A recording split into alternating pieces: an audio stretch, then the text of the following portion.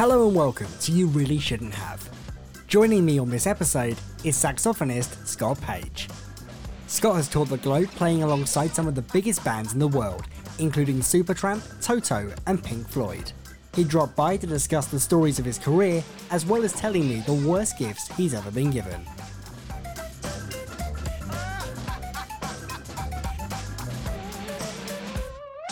Scott, thanks so much for joining me. Really great to have you on the show today. Oh, thank you very much. I'm actually honored for having me. I really appreciate it. Well, it's an honor to have you here as well. Now, I know that your father was a musician himself. So was music always a big part of your life from a very early age? I was surrounded in music when I was a kid. My dad, I actually grew up on a television show called The Lawrence Welk Show, which was a variety show, early television back in the day when there was only like 7 channels.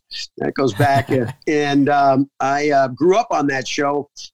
He was in that band for 15 years. I guess my biggest claim to fame is I'm the only guy that's ever played in Pink Floyd and Lawrence Welk, if you know Lawrence Welk. So it's a sort of a little bit of comedy there. It's hard to believe that out of 6 billion people or whatever it is, I'm the only person that's ever done that. But I grew up around the music business. My dad not only did Lawrence Welk for years, he was at NBC staff or in the orchestra there and did the light opera season. He was a very well accomplished musician, but I actually studied to be an architect and only was thinking music was sort of a secondary thing that I did because my dad wanted me to play. And it wasn't until I got into college where I was actually still a trumpet player that I really started to become a musician. I got in a kid band with a bunch of guys, Jeff Beccaro and David Page, who became Toto. We had a kid band called the Merciful Soul Band. And I was the oldest guy in the band at the time, the worst guy in the band. But I realized at that time, and I've always told this story, I was studying to be a draftsman, and I was constantly, I drew exploded views and things like that for manuals. And that was when we had to use a pencil and a paper, no computers. And I remember sitting there drinking coffee all day, drawing, and then remembering my gig the night before when we were playing all the Battle of the Bands, but there was all kinds of girls in the front row. So I said, you know what? I think I'm going to be a musician. So I completely changed my my whole strategy at that point. I actually took my drafting skills and became a music copyist.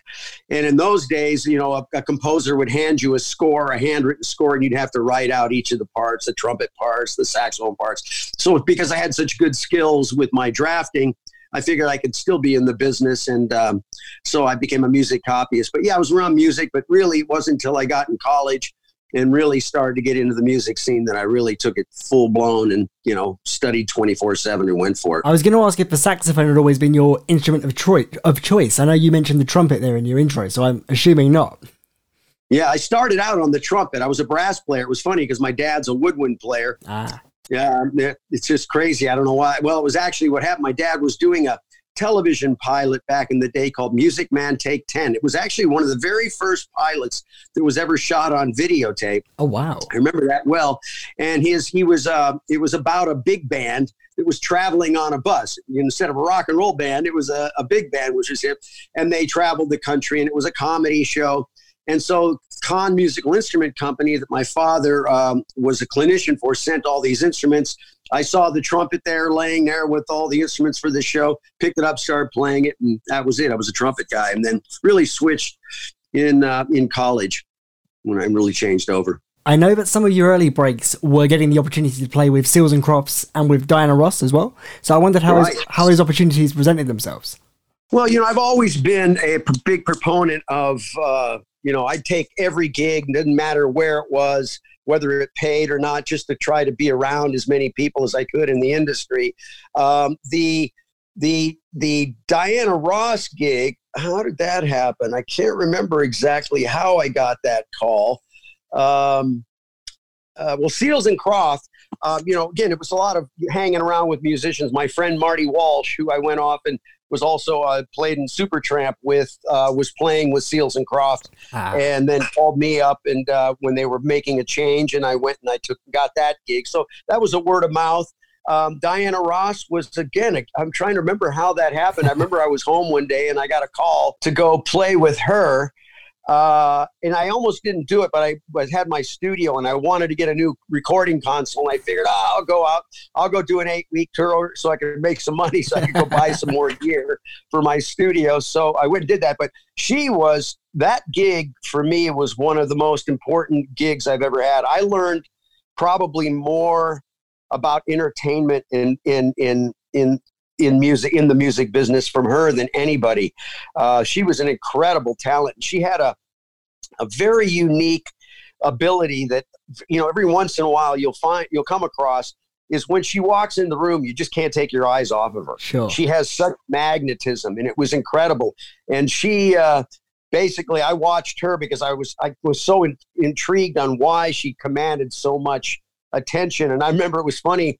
The first night on the gig, I was making nothing but mistakes. I was actually playing in a horn section, and I had to read the charts, and I kept trying to watch her the whole night, and I kept making mistakes. So I went back and just studied. I took 2 days, memorized the book so I could watch her, and I started really learning about how she would entertain, because she was the kind of person that could get 16,000 people standing up every night, whether she was singing well or not. She just had this ability to get people to respond. And so I really followed and learned from her by looking for patterns and things that she would do. And I learned a ton of tricks that she would do night after night. And they became very helpful later on as I was moving through, getting in the music business. So Diana Ross, I owe her a lot. She was one of my major mentors, actually. Believe it or not. Interesting, I think, because most people wouldn't say that, I guess, because they would think being a saxophone player would have been this, but here it was this, incredible singer. Another band you mentioned there was, of course, Supertramp. So how did the opportunity come to work with Supertramp? Well, Supertramp was interesting. I was playing in a club called, what was that? Not Josephina's. Anyway, I was playing Sundays and Monday nights in a club in Toluca Lake. And every week there'd be a guy that would be sitting at the bar, and he'd always have a drink, very quiet. Finally, I'd walk up to him and I start talking to him, found out he was the drummer in a band called Supertramp. Uh-huh. And so we became friends there, and he was in the midst of them when I first met him. They were out doing an album called Breakfast in America, which was interesting. And he was in town, and they were doing it at that time. And then a few years later, I got called while I was playing with Diana Ross. I was actually in Las Vegas, and he called me and said, "Hey, we're looking for somebody for the band. Would you want to come and audition?"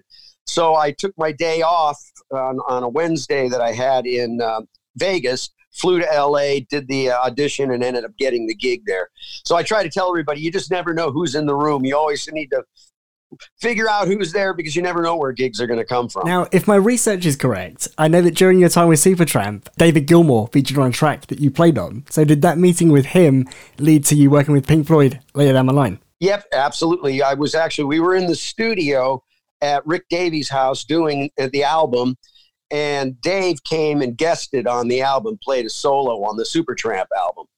And so we became friends there that night. And that night I was playing in a club right down the street. I have a band called the Hang Dynasty, which was, Lee Sklar from, Phil Collins' band, the great bass player, and Jeff Baxter from the Doobie Brothers, and a whole bunch of guys, Michael Finnegan. We were all playing in this club. So I invited Gilmour after the session to come over. He came over, hung out with us all.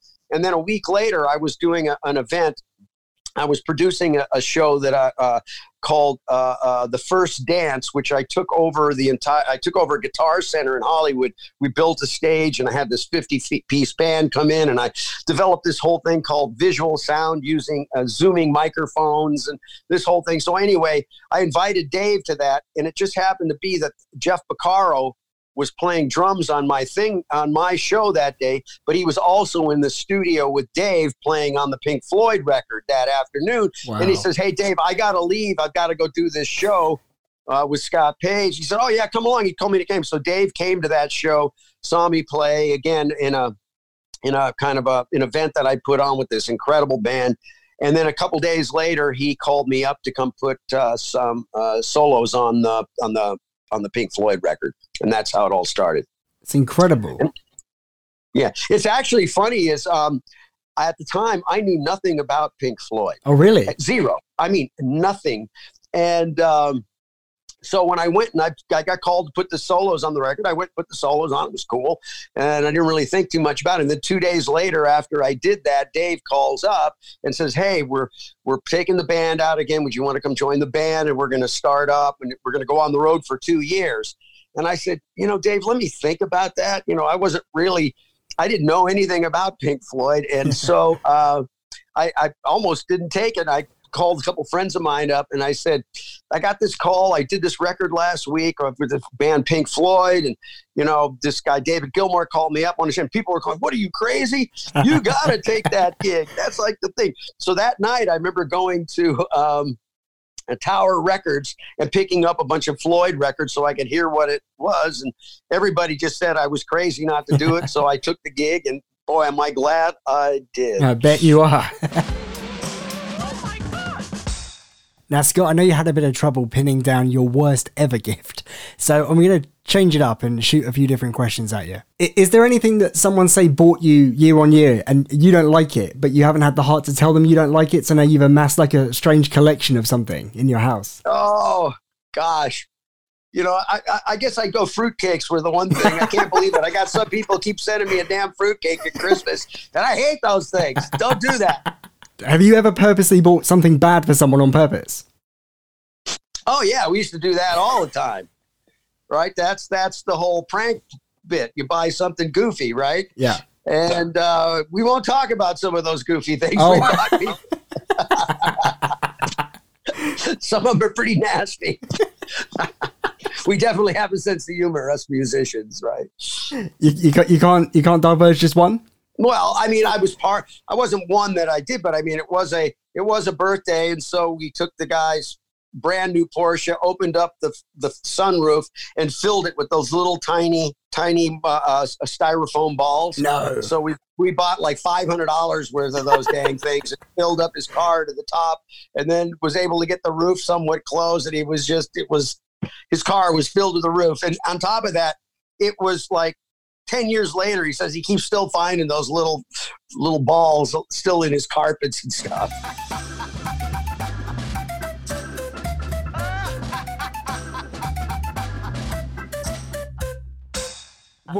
What are your biggest memories, Scott, from all your time out on the road back then? With Floyd, oh my God, I mean, there's so many memories. I mean, it was interesting in those days. I think one of them is that I've had more fun than any human being, and I'm alive to talk about it. Because I shouldn't be, because when you're out on the road, especially those days when it was a little bit more, there weren't any cell phones, right? We weren't like, we were more free to do things. But, sure. There were so many, I mean, incredible shows, events, things, I remember, one of the greatest shows, I think the greatest rock shows of all time was Pink Floyd when we played Venice, where they floated those two giant barges down from Oslo. It took a couple of weeks and we set the band up on the whole big giant stage, 150 yards off of St. Mark's Square out on the water. Wow. Hundreds of thousands of people showed up for free concert of Floyd. It was like nothing I've ever seen. The whole city was shut down. There were so many people. I mean, that was an incredible story. I mean, incredible just, hanging out with Dave many nights, talking music, learning from him. I mean, he was probably my other major music mentor. He really taught me the power of melody, because he is a master of melodies. I mean, especially when you think of records, how many records out there where if you don't hear the guitar solo, it seems like they left out the verse, right? If you think Comfortably Numb, that would not be the same without that solo in the middle. So he really changed my playing from playing more like, when you're a sax guy, you're going, you're trying to play a million notes. And he made me realize that melody was really the key. So I completely changed my thinking about playing and started to play where I try to play melodies and things that people can remember, as opposed to try to doing a bunch of, scales and gymnastics that nobody can remember. So yeah, Dave, obviously I think one of my favorite things was that I can remember was I would play guitar on Comfortably Numb. I double on guitar, and then I would walk over and I'd stand in front of Dave's amp while I'd play those chords as he would play those solos, and I could feel the sound pressure of those speakers pounding me on the back. And yet the tone that he would get was so beautiful. That was one of my favorite things, to do. I mean, I got a million stories that I could tell you in that sense. Musically, I know your current project is titled Think EXP. Did you want to tell us a bit more about that and how that came to be? Yeah. So Think is, I've been part of my life has not only been a musician, but I've been a serial entrepreneur. I'm on my fourth company. I've had the pleasure. I was lucky. I took one company public. We were a NASDAQ company. So I'm a business guy. I like business. I love business. I love the art of business. And then just looking at the music business, my last companies were basically pretty much all tech companies. And I decided that this next one, I wanted to do it where I could still play again and be in the music business and have a company at the same time. So Think is an immersive entertainment company because we now know you can't sell music anymore. There's no place to sell music. It's about streaming, and it's very difficult to make any money in streaming when you roughly get roughly $5,000 for 1 million streams. And that may sound great, but only 2 to 3% of the entire Spotify catalog has got 1 million streams. So it's a very few people that can actually hit those marks. So my thinking is where and how can you make money? What is the new business models? So I started to realize that the money is in the experience. The two things we can sell is the experience and sort of the lifestyle around that in the relationship, right? It's that piece. So I started really looking into the immersive space and really what people, where will they buy a ticket? What do they care about? And we just did this last year, we did 40 shows with Think Experience, which is, I have a Think band, which is made up of Stephen Perkins from Jane's Addiction, Norwood Fisher from Fishbone, Kenny Olson from Kid Rock's band, and sometimes Tony Franklin plays with us from The Firm. And anyway, it's kind of an all-star band, and we were doing a Think Floyd experience in a 360-degree immersive dome. Wow. Where people would lay back and they'd sit and they were completely surrounded. It was almost like a shared VR experience playing Pink Floyd. We sold out 40 shows, and it was really the beginning of what we're building right now. And now, since the we had BC before COVID and now AC, we're now on the other side. The models are all changed, but it's still about the experience. So we're building and working on new experiences as to bringing how we can marry live events plus live two-way streaming, because we can bring people into our events. And then we have some secret sauce we're doing about what we can do to bring new things into the living room to bring these new experiences together. So we're an immersive experience-based company and working on a whole series of things right now. And even though it's different, I would say, this was going to be our biggest year. We were at Jazz Fest this year in New Orleans. We were going to Europe, Budapest. We had a whole roster. We were working with people putting up this new 1,600 seat immersive dome theater out here in Long Beach. Everything came to a halt. We lost everything. But you know what? I'm actually more excited right now than I've ever been about the opportunities, because I think because of all this situation, the entrepreneurship is going to be insane, because there's so many problems that need to be solved. And one of them is really, how are we going to bring the live experience and use technology and create new events in new ways. And so I'm very excited about what we're doing right now. I'm actually thrilled to death. It's actually a lot of fun. Get to innovate and invent again. Sounds incredible. With that immersive experience, when you're playing in that dome environment, does that change anything for you as a musician? It's interesting, because what happens is it's 360, so we see the same thing the audience sees, right? Except, we're looking out. We're actually in the experience. Sure. And it's trippy because sometimes I'm sitting there watching and I'll forget, because I'll get all lost in the experience myself, because it's wild when that stuff comes around and folds and these things come flying through as we're, doing crazy blowing and jamming, and it's really interesting experience. And we were even experimenting with these beds that plugged into the music, and there was this whole sonic thing that was going on. And I mean, there's a lot of very interesting technologies out there that make the experience interesting. And we were just about ready to test out these shoes that you put on that turn you into a speaker. Oh, wow. So we had a company that was going to bring these shoes for everybody to wear.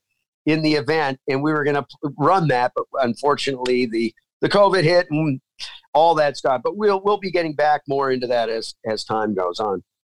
With the COVID situation having, changed the face of live performance as we know it at the moment, have you been doing anything differently during the lockdown to fill that void? Well, yeah, actually, I'm building a whole new business model. We're in the middle of putting our decks together and building our sizzle reels and kind of developing the whole business model, working through the financials. So one of the things we did is I'm a big believer of the lean startup principles. If you're a startup guy, you should definitely look into that if you're not familiar with it. But it's really about a set of principles of testing and validating everything before you move forward, and failing fast so that you can correct your pivot to where you need to. And so one of the things we just did is we did a live stream in a sound stage.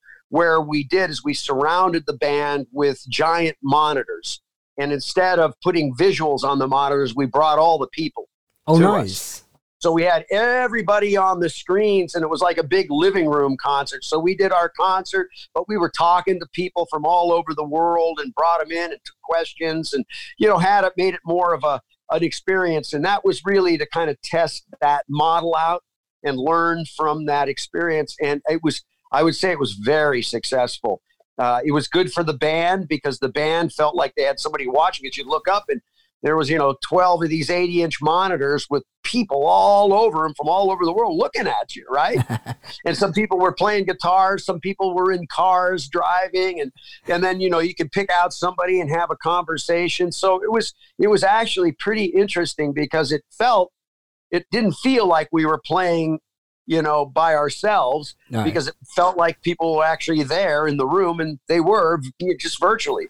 So that was sort of a test run, and that was something we're definitely pursuing much more. I mean, we learned a lot about the, dealing with bandwidth and, the different tool sets. So we're working on all that because, I think we're a technology company on top of the other piece. So we're building out the live stack of technologies as well as the whole audience management and subscription platform business that will surround our whole thing. So yeah, we've been just working, man. I'm working like crazy every day. Our team is like, we're on fire, running as fast as we can.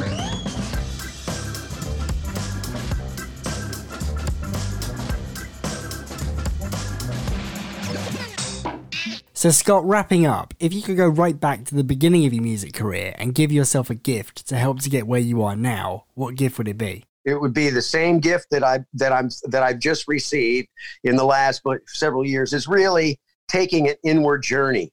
Oh, and nice. Really trying to discover who you really are. And like the greatest gift for me that I've been able to achieve is I can stop thinking now. And that's really the fact of going to a space of what we call no mind. And that's really reality, because if you realize this, you and me right now, the only thing that's real is you and me talking right now. Sure. Everything else is an illusion. 2 minutes ago is a memory. It's just something you can do. 2 minutes from now it's a complete illusion. So the biggest gift is just realizing the sense of presence, the now, right? Like my angel. It's the idea of realizing that the only step that matters is the one you're taking right now. There's only one moment. It's always the same moment. The moment has never changed. I can't walk out of my moment and go somewhere else.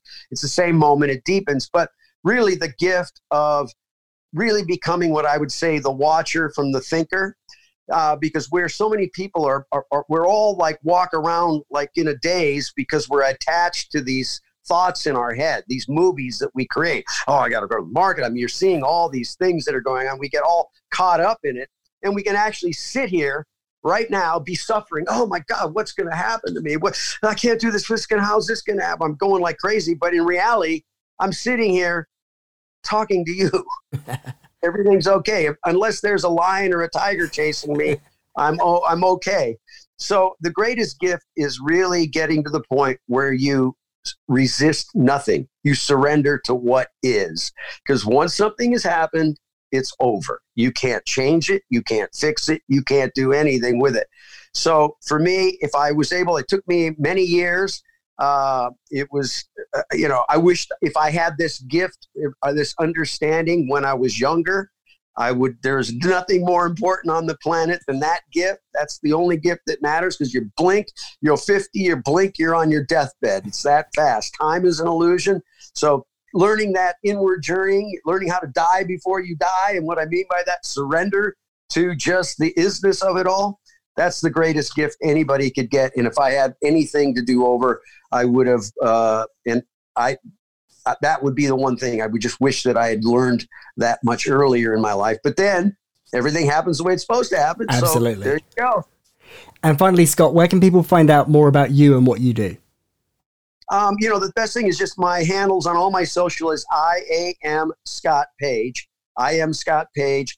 You can just search, if you search Scott Page, Pink Floyd, you'll see me come up. If you surf Think EXP, you can see some of our dome shows and some of this stuff. So that's just Google search. You'll find me out there on anything from that.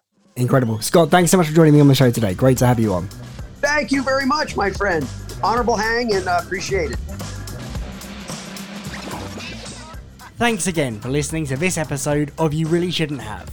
Be sure to subscribe to us on your chosen podcast service to make sure you never miss another episode. You can also find us on Twitter and Instagram @BadGiftsPod, as well as online at badgiftspod.com.